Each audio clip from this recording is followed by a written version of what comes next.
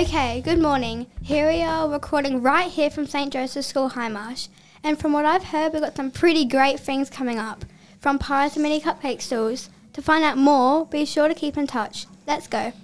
Today we'll be talking about baked goods, how they made all the food. Start, we'll be talking about their favourite memories. Okay, let's get into it. First, what is your favourite memory of a pie? It's actually a funny story because when I was 5, my mum would make me pies, and one day I was scribbling on the wall, and then my mum said she baked me pies. Then I sprinted to the kitchen, and then I found a piece of strawberry pies. And then I started screaming because I burnt my tongue.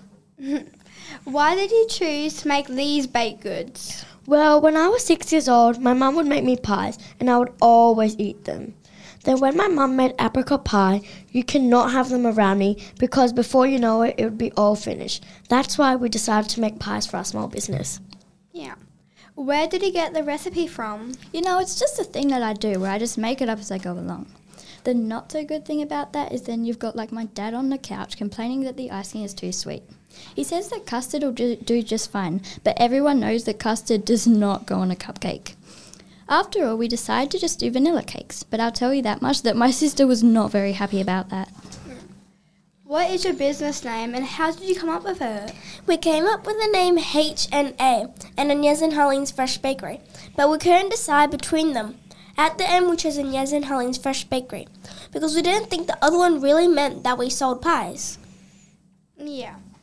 And how long did the overall process take to bake the cupcakes? You can't say it was a quick process. It took about like a month. And while I was in the kitchen, suddenly I hear like this cracking sound coming from my shoe.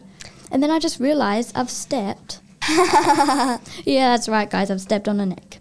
Next thing you know, there was like a big pile of yolk all over my beautiful, expensive shoes. I was like running around like a mad thing, trying to check if the cake mixture was all right. And then I realised that the eggs was actually my sister's very weird science project. So basically the process did take a long time.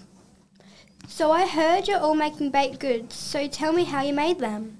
So when we were baking, we had to leave the dough in the fridge. After waiting, we took it out for like 5 minutes. But when I was rolling the dough, it kept on breaking. Ooh. And it was frustrating. And Agnese, did you expect people to come to your stall? I thought people would come because you could get a free cookie with a small pie. Also because of all the bright coloured flyers that we had and the fun-sized pies that we sell to people. We also gave staff any leftover pies or cookies so they didn't go to waste. We also had lots of fun working and collaborating together.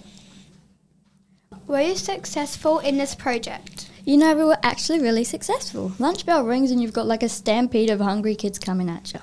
And the next day you have like that one kid who buys 10 cupcakes, which is actually a good thing. Like, I can't believe I'm saying this, but I was actually getting a little bit sick of the compliments.